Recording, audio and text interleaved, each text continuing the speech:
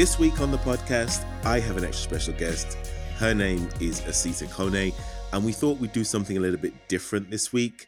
Asita Kone is a leading expert in market penetration and PR within the travel and hospitality space, but this is just such an absolutely fascinating conversation. The conversation actually came about in a really unusual way. I was interviewing a few weeks ago Frederic Dumoulin, who is a senior executive at Kahoot!, and he's responsible for some amazing growth of the business over the last few years in the hospitality and mobility space. And to be honest, I was really impressed after speaking with him, and I was really impressed with the direction of the company. And he said, look, if you think that's impressive, you need to speak to Asita Kone. And I was like, who's Asita Kone? And he said, Asita Kone is the person who has been a massive influence in his life, Frederick's life, and who has really inspired him to do some of the groundbreaking things that he's doing now in his life and his career. And I said, well, that sounds like a perfect person to have on the show.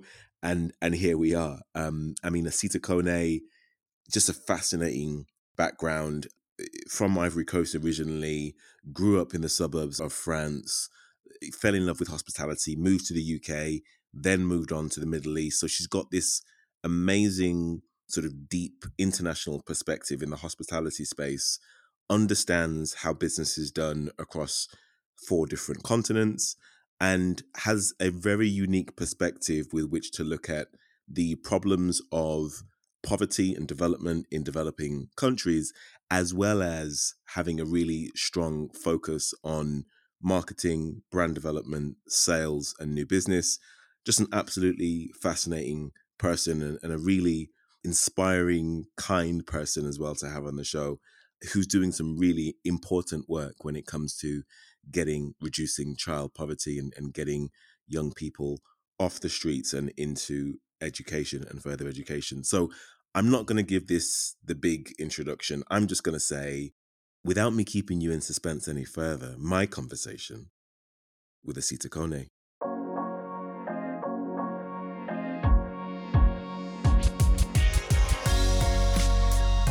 My extra special guest this week is Asita Kone. She is a leading expert in marketing, sales, market penetration, and PR with a robust background in tourism and the hospitality fields.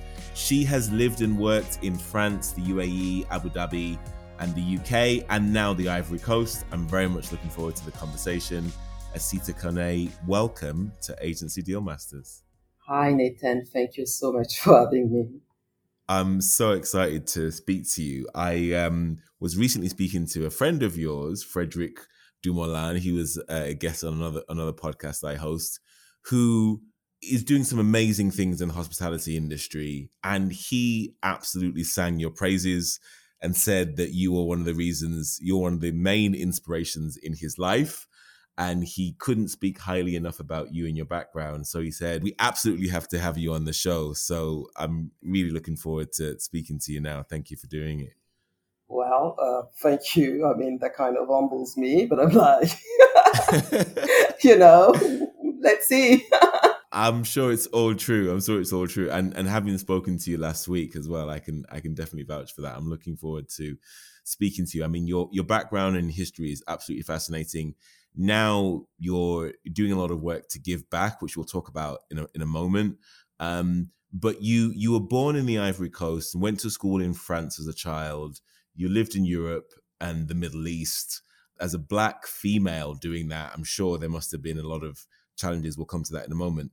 When you were growing up as a child in the Ivory Coast, what were your expectations for the way that your life and your career would pan out?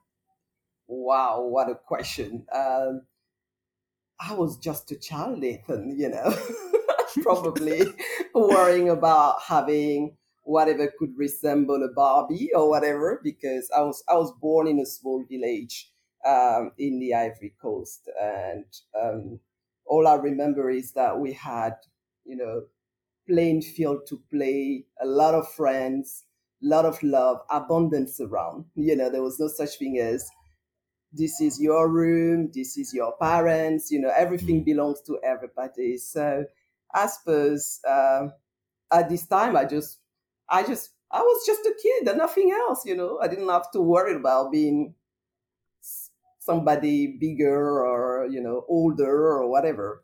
One step at a time, let's put it this way. Mm.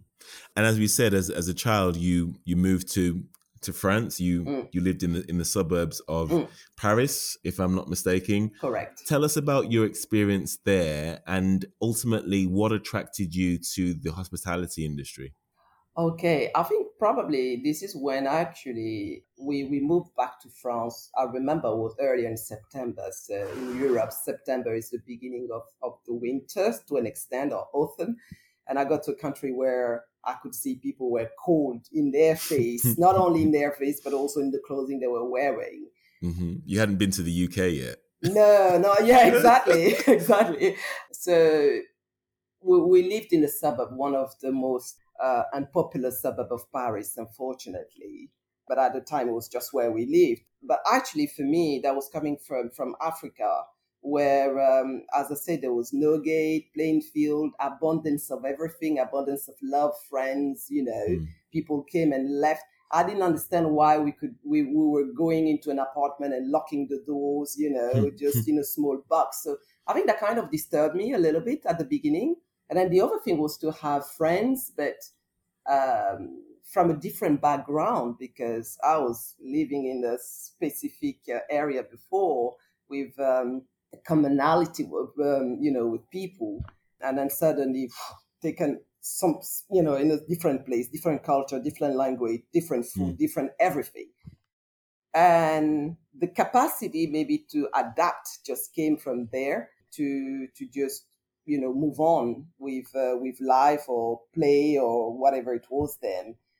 Anyway, I studied there, primary school, and then from there I went to university, studied a bit of called medical studies that I didn't really like. So one day I came back home and I said, you know, I just want to get into tourism. About 20 years later, 20, maybe 15 years later. And then my parents were like, okay, good for you, but we can't really pay for that. And I'm like, okay, what does this mean? Good luck with that. I'm like, okay, so gotta find a means to sort of pay for my studies and do what I like. So this is when I really start working in the hospitality field. I wanted to study tourism. That was for sure. I don't know if it was the fact that I moved from a village to a city, from a city, seeing myself on the plane, moving to a complete different country. I don't know whether that triggered something on the plane, maybe seeing these beautiful air hostesses and so on. Sure. I don't know. But anyway, somehow there was something about tourism that I really like, and engaging with people, the diversity of the culture you come to embrace in this field, maybe the travel aspect of it as well. And maybe innocently, you know, at the time, you know, you see people at the airport, the Air France, British Airways, everybody looked so perfect in their uniform. It felt like, wow, where are they coming from? You know, models. Sure. So then I studied tourism, worked in a hotel to be able to pay for my studies for 3 years. And this is when I joined tourism and hospitality together. So I had this opportunity to learn on the job and to study at the same time, and, you know, move side by side this experience, which was really, really rewarding. Yeah, and I was in Paris towards the end of 1990s. Don't want to say my age, but yeah. Those of us that are good at maths can work it out with the timeline. So fast forward a few years, and you find yourself living and working in the UK. Even colder temperatures than from France and Paris. I'm sure that was also a different shock to you. Tell us about that experience, and then tell us how you went from there to living and working in the UAE. Because I imagine that there are a number of challenges, or at least a number of concerns that you maybe would have had being a woman and being a woman of color moving to the Middle East. Yeah, I mean, you know what? The UK was interesting because I went there initially for the English. I didn't really speak. I spoke my French English when I actually moved to the UK. So my plan was to stay there for a year. study, and then come back home and then carry on my, relationship, my life, and so on. But then it happened to be that I stayed there almost 9 years. Because at the end, I realized after 9 months that my English wasn't the English I wanted it to be. Yeah, I could express myself, I could hear people, I could understand people, but it wasn't what I wanted, what I had set myself. Right. And then at the same time, it was such a booming economy, it was such an open platform in the sense that culturally, the mix of people you could interact with from a different background, even the look of people looked so different, but yet they had a platform to sort of express their genuineness, whether it was work, whether it was performance. And I think that's one thing in the UK that I really liked a lot, coming from France. That was something that I really liked, and I just felt comfortable in this environment. And then studying and so on, learning even more and more and more. So yeah, and then after I graduated, as I was actually working full time, studying part time for a number of years. After my graduation, I was like, you know what? It was a great platform, but it was so demanding on me, because it was almost 7 years of learning English, all the degrees, the masters, and so on, all doing that in the evening. I was just drained. So in 2008, 2009, I say to myself, this is it. It's time for me to move somewhere else. I wanted sun. I was born in the sun. There was a natural call for me there to go back to the back to the sun. And then the company I worked for then was actually Pegasus International, and they were doing sort of consultancy for hotels around the world, including Middle East hotels. So my colleagues, I was looking then after the Middle East moved. And I actually say to my boss then that I really wanted to take over this market, because it felt like the size of the hotels, the images of the hotels felt so different. I loved what I was doing, the market I was looking after, the European market, and so on. But there was something about this culture and the magnitude of things they're doing, the speed of things the speed that they actually deploy to do things, that kind of attracted me. And then I formulated that I really wanted to look after this market. And I was like, okay, great, Sita. We don't really mind. And I think John Seaton was somebody that I really, really, one of my big mentors. I don't know if he actually knows it, somebody that I really, really, I can't say thank you enough. He looked at me and then he was like, okay, the challenge is you being a woman for the Middle East is probably not going to be an easy one, I think what they just wanted to let me know is that it's going to be challenging. Yes. Because I'm a woman.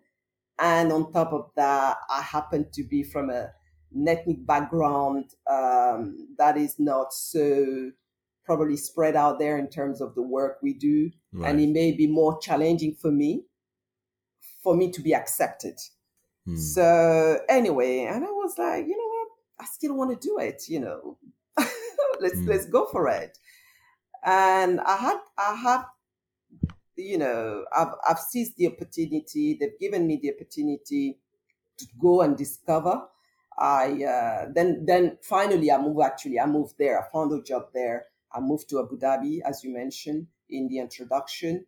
And it was even more overwhelming from so many. I think I had no idea what I was going for. The mentality, the size of the country, the magnitude of investment in project, the speed of project, what they could deliver, the number of people you work with. You find yourself working with 900 people for one hotel, and you're like, hang on, nationality that I was meeting that I didn't know. Amazing. But anyway, the whole experience from a personal point, a professional aspect of it, applying my expertise in an environment that was completely different was absolutely, absolutely mind-blowing for me. I did learn a lot from myself, first of all, but also the entire environment. And then I decided to stay in the Middle East for a while. After a while, I actually moved to Dubai, where I look after the entire Gulf countries for a different organization. That was Saudi Arabia, Kuwait, you name it. So these are even countries that were then much more sort of closed, if I can put it this way, than Dubai Sure. was, So again, the question was like, you're still black. And I'm like, yes. Haven't changed. That hasn't changed. So, and, but I think most of the time for me, I never actually realized, not saying that I wasn't aware that I was a woman or a black woman, but the main thing for me was, what is it that you know that you're bringing on the plate? Where Right. I'm meeting people on a professional ground. I've got a product, I've got a knowledge, you need that service. There's a platform for us to exchange something there. And that's Right. what kind of matters to me. But then, when you actually navigate an environment where you have people, your difference will be noticed, especially when there's not so many of you in that kind of area, right? Mm-hmm. And the way I look at it is that, for me, yes, I'm different, that's fine, but there's so much we have in common, that really matters. And it's about focusing on that more than anything else. And maybe at the end of the day, from that childhood, if I come back to my childhood, I've always probably been so many times different everywhere, that to an extent, let's focus on what we have in common. Let's bring that together, whether it's skills at work, whether it's passion and so on, and let's build from there. I must say that throughout the 10 years, the only experience that I had with a client who said to me, "Oh, I don't want to really deal with you because I'm not comfortable." I think that what he meant was that he probably said, "Listen, you're a woman, I don't want to deal with you." But I think what he meant was, "I'm not comfortable you being a woman working, what you're doing here in front of me and so on. I mean, selling your product. I don't buy from women. I only buy from male." But I'm like, that's fine. But that's amazing, though. Over 10 years to only have that experience once. And it wasn't necessarily to say that it was an overly aggressive or overly negative experience. I mean, I guess the way that you're taking it was, look, I'm not used to working with women. I'm not comfortable. And he expressed it in the best way possible. But that's not the perception that most people have of the experience that women will have in the Middle East.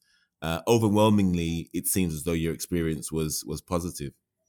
For me, if it was to be done again, I would. I think people are always curious. What you don't know, you tend to fear it. You tend to probably block and just bring on what the way it may come across may not sounds good, but then the way you hear it is your own interpretation of what you hear, and that's the way I go about it. Maybe it's a way of protecting myself, but this is the way I go about everything. You probably said it this way, but is there another way of putting it? And at the end of the day, if you build up relationship based on that, of course there will be rejection throughout life. Not everybody will accept you. Sure. Not everything will come across the way you want to hear it and so on. But it's about what you learn about it. People don't know everything about you. And yeah, if you don't know, you have the platform, you are allowed to be afraid, and yeah, it could be actually fear. You're afraid you don't want to know much about this culture, about this person and so on. But yeah, for me, it's, you do whatever you want with that and take it to the level you feel can be good for both of you. Absolutely love it. So now you've gone full circle. You've now moved back to Ivory Coast where you're living and working, and you've been there now for 4 years.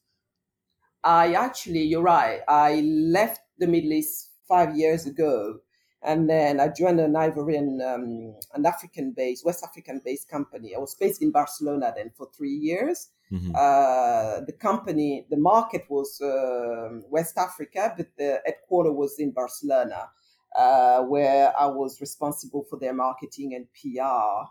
And that was an opportunity for me to sort of say, I wanted to come back to Africa. And I had this company, then Mangalis Hotel Group, which is a multi-sectoral company that was kind of building different type of hotel around Africa, raising fund, building 4 or 5 stars hotel, and doing this with a kind of an Africanness into the hotel hospitality service that they were going to offer. So for me, it was a great platform to say, okay, somehow I know I want to go back to my native environment.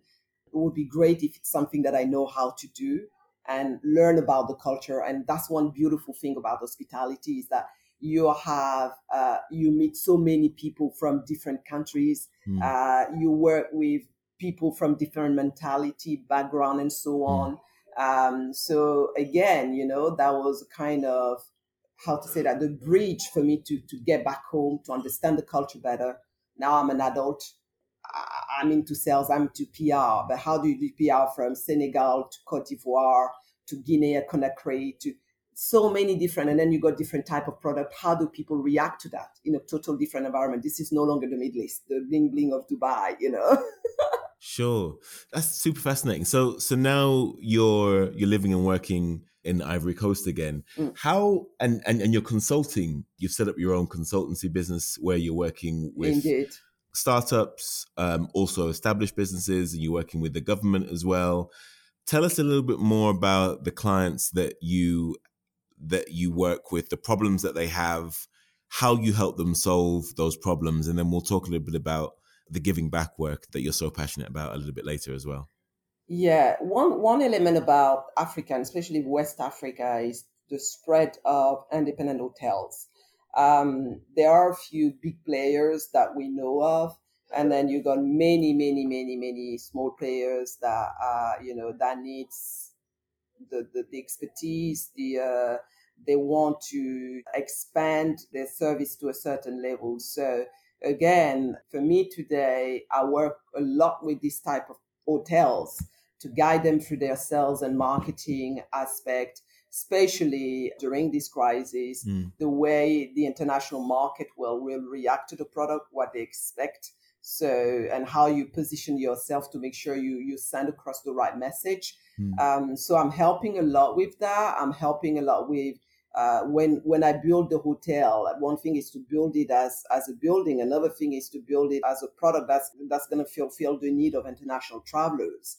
So I share my experience with that. I learn from them, but I take them to what I know and what will serve them in the long term. Building also the capacity of the team, the schooling system needs to be improved from certain, at least in certain field, and sometimes in our field, tourism, hospitality, you sometimes will really learn on the job. So it's about how do you get them exposed to the right thing from the beginning so that you can only go forward instead of keeping on repeating the same thing again. So sharing this expertise for me, it's something that's very important. I was privileged to have people that kind of help groom who I became today, to be on platform where I learned a lot from my mistake, from other people, skills and so on. And it's about, giving this back.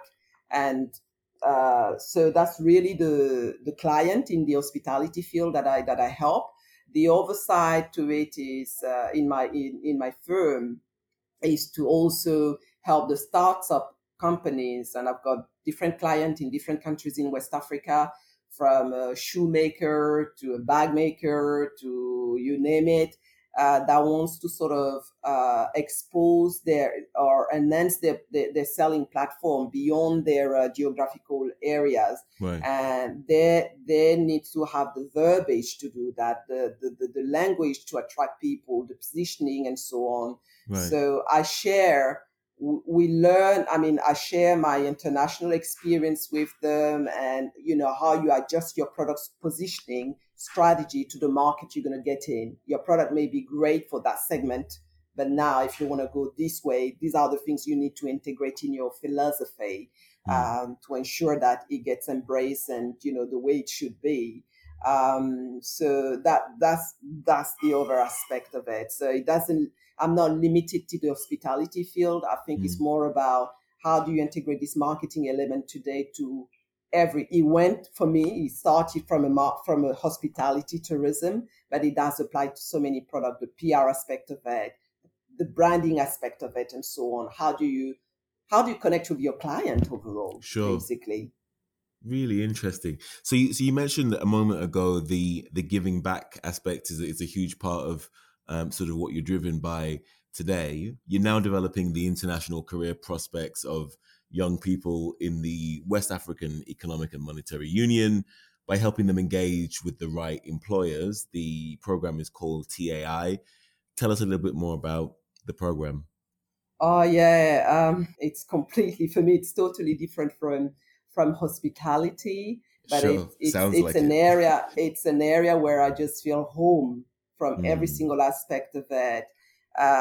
It's giving back, but it's also receiving a lot, learning a lot. mm, TAI stands for Talent Africain à l'International, which is basically a program that's been developed by the equivalent to, I would say, European Union, if I can put it this way, that we are piloting now. The government of 4 countries are piloting: the Ivory Coast, Senegal, Benin, and the Burkina Faso, West Africa.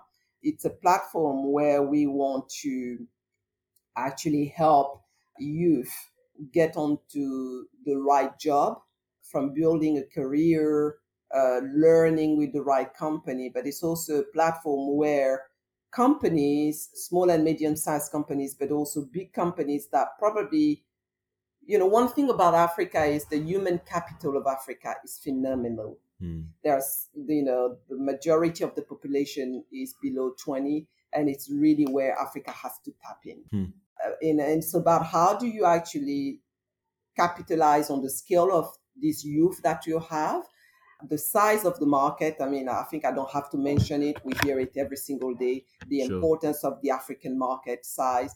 But the challenge we have today is that the intra-market exchange and commercial exchange is still very limited. So Talent Africa International is a platform where we help small and medium-sized companies to spread out beyond their geographical borders by welcoming a youth in a specific environment, helping them to understand the culture of the organization, and then probably go back to their country. Say an Ivorian can have a 2 years immersion in a specific company, learn from their skill, and go back to, say, Senegal and help develop the company there. Because he or she understands the culture of the company, they understand the geographical element or where they come from, and how they build the bridge for the organization to come back to penetrate the market and then expand in this market. So for us, 2 elements are important: how we actually capitalize on this human capacity that we have in Africa. First thing, how do we actually help the youth that are coming from school to make sure that they have their job, a job waiting for them, the right job waiting for them. And the companies, how do we get them to actually engage with this youth in a way that they see them as an opportunity for tomorrow, for a bigger Africa. There's a lot of policies and changes happening in the entire African market, where we are building something close to the entire European market from a commercial aspect of it, called Zelka. Is today what we are doing to build to get to that size of continent, because it's not one country. Africa is it's more than 50 countries altogether. That's right.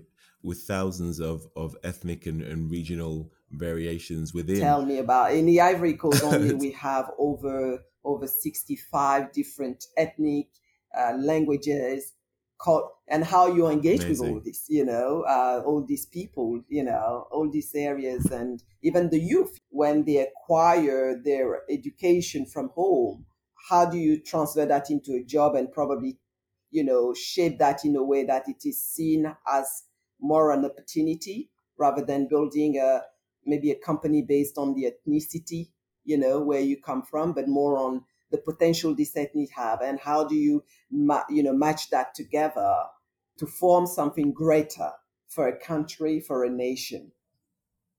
Yeah. And tell us more about the Ivory Coast specifically. I mean, we know that it's one of the most dynamic economies in Africa right now. Its economy is growing at leaps and bounds. It must be really rewarding and satisfying to be working in such a fast-growing, sort of dynamic economy. It is phenomenal for me from different aspects of it, not because I was born here and my parents are from here. It is, you mentioned it, it's a country that went through a lot the last 2 decades, about beginning of 2000. It was a country that was shattered by war, ethnic war, unfortunately. But the great thing is to see how the capacity of this country to build up and to move on from there.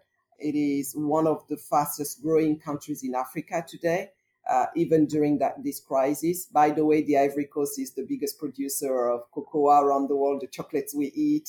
So we know that, yes, we come from a challenging history, but the leaders are now focusing on that's fine. It's done. We can't change the past, but it is how we move forward. And especially in those years when things are going so fast. I mean, from 2019 to 2021, they're talking about a new normal. So things are going so fast. So how do you move the entire country vision? How do you get people detached from what happened from, you're from this part of the country, I'm from this part of the country, and then you unite them again to build a nation where everybody can express themselves. So economically speaking, that's been the focus. It is a very strategic platform in the entire West African economy, and a lot of international institutions are here. And the focus again and the government, the state, the focus is to say, the youth, how do we get the youth be competitive in such a global world that are going so fast? I think we're all aware about the migration of youth towards Europe and the unfortunate conditions they're putting themselves in. How do we prevent that from happening? What is it in our country that we need to do? How do we all engage to make sure that our children see the values of our countries? How do we package it so that they see that it's not about crossing the sea that is going to happen? You can also make it happen there. And as far as I'm concerned, of course, Europe is home, and I love Europe. I'm one of these privileged person that's got two homes, Africa and Europe, and it's just fantastic. But when I get here, I'm just like, oh my God, we still have so much to do, And the great thing is that much to do is happening in a space where technology is there, digital world is there. We don't need anymore to go to physically go to school to learn. The internet is there. You're based in the UK now. I'm in Abidjan, and we're having a conversation. And we're still that conversation, exactly. A really conversation. And it's just making us realize that it's not about the physical move that we always need, but it's about getting together, building it together, correcting it together, the same way as the biggest nation in this world has done it. I totally agree with you. I mean, and what I'm sensing from your voice is that even though there's a lot to be done, there's still it's more excitement that I hear in your voice at the opportunity than the challenge of, oh my God, there's so much to do. There's really a huge opportunity for Ivory Coast and Africa, the African continent, which is really quite invigorating and exciting to really create a new normal. Yeah. It is. I mean, this crisis, I was then based in Morocco, where I lived for 2 years just before moving back here again. I was thinking, it is maybe such a time for Africa. It is. Everything is changing anyway. Everything is chaos at the moment. Everything has stopped. So whether you wake up and you just say, I made it happen, I think let's just seize that opportunity. Let's express ourselves. Let's express our creativity. Everybody's got a platform now to express himself, because nobody knows what's going on, know. So let's seize it. And so you're right. It's it's invigorating. It's encouraging. But it's all about how we market that. To come back to marketing, it's all about how we package that. It's all about the narrative we have about it. It's all about how we carry our Africanness, as far as I'm concerned. There is, of course, there are some areas where you feel like, we should not be there anymore. But as you rightly put it, I just see it as, wow, okay, we could change that. And we will change it in a way that's going to be even better, because we are in a platform today where things are going much greater, faster. mind you, I lived in Dubai for 10 years. And I remember I used to wake up Dubai or the UAE, United Arab Emirates, and say, well, that bridge wasn't there yesterday. And, that's one thing about this nation that was a sandpit, excuse my expression, the way they transform it to the point that everybody wants, a majority of people wants to sort of land in Dubai to an extent. It has become a brand. So it's this leadership, this philosophy, the narrative, and, people will say it's about money. For me, it's about leadership. For me, it's about vision. It's about believing in yourself, and it's about creating the platform to sort of build it. Absolutely love it. You've painted a fascinating picture there. Thank you for that. Last question before we let you go. We spoke at the beginning of the interview around, I guess that, a lot of what you do is about giving back, but you told a really moving story where you were on the way to an airport and you saw a young boy who was selling tissues on the side of the road, and he had only one leg, and he was in a really challenging situation, and something in you actually said, this is not where this boy is supposed to be. We need to create a different future for him and other children like him. They need to be in school, they need to be educated, they need to be building the future of the country. Tell us a little bit more about that story, that child, and what you're doing to help him specifically. Yeah, that had really literally happened. Unfortunately, it happened just a few days, 72 hours ago, as I was driving. I could see that young boy. To be honest with you, it must have been between 10 and 12 on a crunch. And I was like, oh, okay, what is he doing here? Probably wearing a Manchester United t-shirt or whatever. I'm disappointed. He's not supporting my team. My team is Oh, okay. I try hard. I was like, but okay, which team? You forgive him, all right. And he was on the crunches. So, I was like, okay, maybe he's crossing the road or whatever. Then I realized that no, he was actually standing there. On one hand, he has his crutch, and the other one, he had a pack of tissues. And what he was doing as the traffic was slowing down, he was actually selling the tissues to the passengers, to the car passengers. And then I realized it was so hot. And then I was sitting in my car. I'm like, but this is not where it belonged. We're in August. It's vacation. I know my niece and nephews are playing or whatever, but I could see this child, and I like many people, the people were giving and or buying from him. But you know what I appreciated about this young boy, and many of them, unfortunately, and I apologize for saying that, it's a sad story.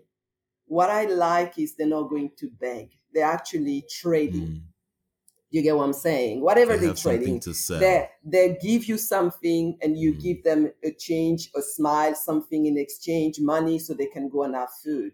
But as an adult today, I'm like, where does our responsibility lie, in that? It's not about saying the government's going to solve it or not, they won't be able. But what can we do to help this child?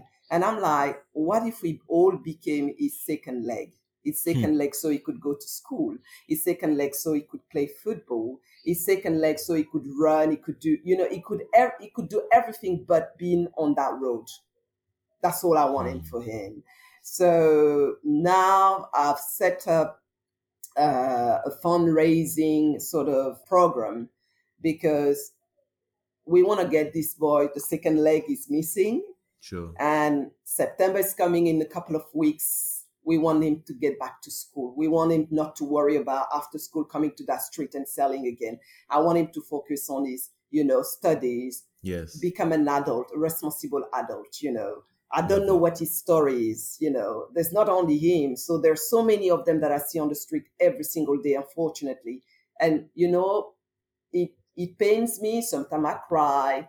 But when I see them and the smile they give every time, and they're there at 8 a.m., 7 a.m., and I'm telling you, whether it rains, whether it's hot, they're doing the job. And sometimes when I feel like, I don't want to go today, and I'm like, What do you mean? What do you mean you don't want to go today? Yeah. but they are children, and our responsibility as adults is to look after them, is to give them the platform where they can become better, greater adults, is to give up wherever we can give back. It could be, it could be pens. We're going to be buying pens and clothes for our children. We're going to get rid of stuff because our children have grown up. Whatever we can give them so that they don't have to worry about going out there working to get it. This is very important for me and to many of people that have reacted to this information that I've spread. So we're going to be raising the fund. We're going to get him a leg. We definitely are. Absolutely love it. We'll find a way of getting a leg. I will find a way. Let us know how we can support. I'm definitely in, and Agency Deal Masters are definitely in as Thank well. you Send so us much. Send us the link and tell us for those listening, tell us how they can support, how they can, if they want to get involved in not only helping this child get back on his feet, literally and metaphorically, but how can they help you and the wider work that you're doing? Tell us more about where they can get in contact with you and how they can get involved. Okay, I've got a WhatsApp number which I don't know if I can publicly mention here. Maybe you're gonna put it on the link or we will. Yes. Yeah, and I've got my email. We're gonna also we are creating as we are speaking a fundraising link, because it's not about giving the money, but it's about seeing what is happening with the money. And it's for all of us to be able to follow some of these children throughout and then see what they're becoming, how this money is being used, if it's clothes that they're sending us, if it's book that their children don't need anymore. So we're going to give everything so that, we can collect the stuff and get them shipped back to the Ivory Coast. And then, little by little, we're going to spread it out. It's going to be, I'm talking about the boys, but unfortunately, the girls are also into that, and they are not. We want to help the girls because they are, unfortunately, maybe a little bit more fragile. They have to rely on men at a certain age. We want to avoid the prostitution. We want to help every way we can to give them an opportunity to say there are probably other ways to get there. We want to tell our story as well. We want to share our story just to say, go and fight for it, because it could happen a different way, but you also have to give in. But for that, we need to give them a platform where they can hope, where there is hope. So, I'm inviting whomever is interested to join us in this journey to help make a better future for these children. Absolutely love it. We will add your WhatsApp number, email address, and the donation link to the show notes when the episode is live, so anyone can get involved and support. No, this has been an absolutely invigorating, energizing. I'm trying to find other affirmation, other words to use to describe how much of an impact it's had on me. But thank you for sharing your story, and thank you for sharing a part of the world that a lot of our listeners may not be necessarily up to date about the recent history of, and how the country and how the continent is changing. So I think, it's been really interesting to sort of see and hear your experiences across 3 continents and how you're bringing that to bear in the Ivory Coast right now. Asita Kone, thank you very much for doing this. Thanks, Nathan. If you enjoyed this conversation, then head over to Apple Podcasts, where you can listen to over 140 conversations we've had with world-class leaders in sales and marketing. Thank you for all your feedback and suggestions on LinkedIn and email. Write to me at nathan@agencydealmasters.com. Please head over to iTunes and leave us a review. Follow me on Twitter at Nathan Anibaba. We would be unable to do this show without our very own Deal Masters. Sarah Spence is our head of content. Tyler Balla is our editor/booker. Christoph Błaszczyk is our executive producer. I'm Nathan Anibaba. You've been listening to Agency Deal Masters.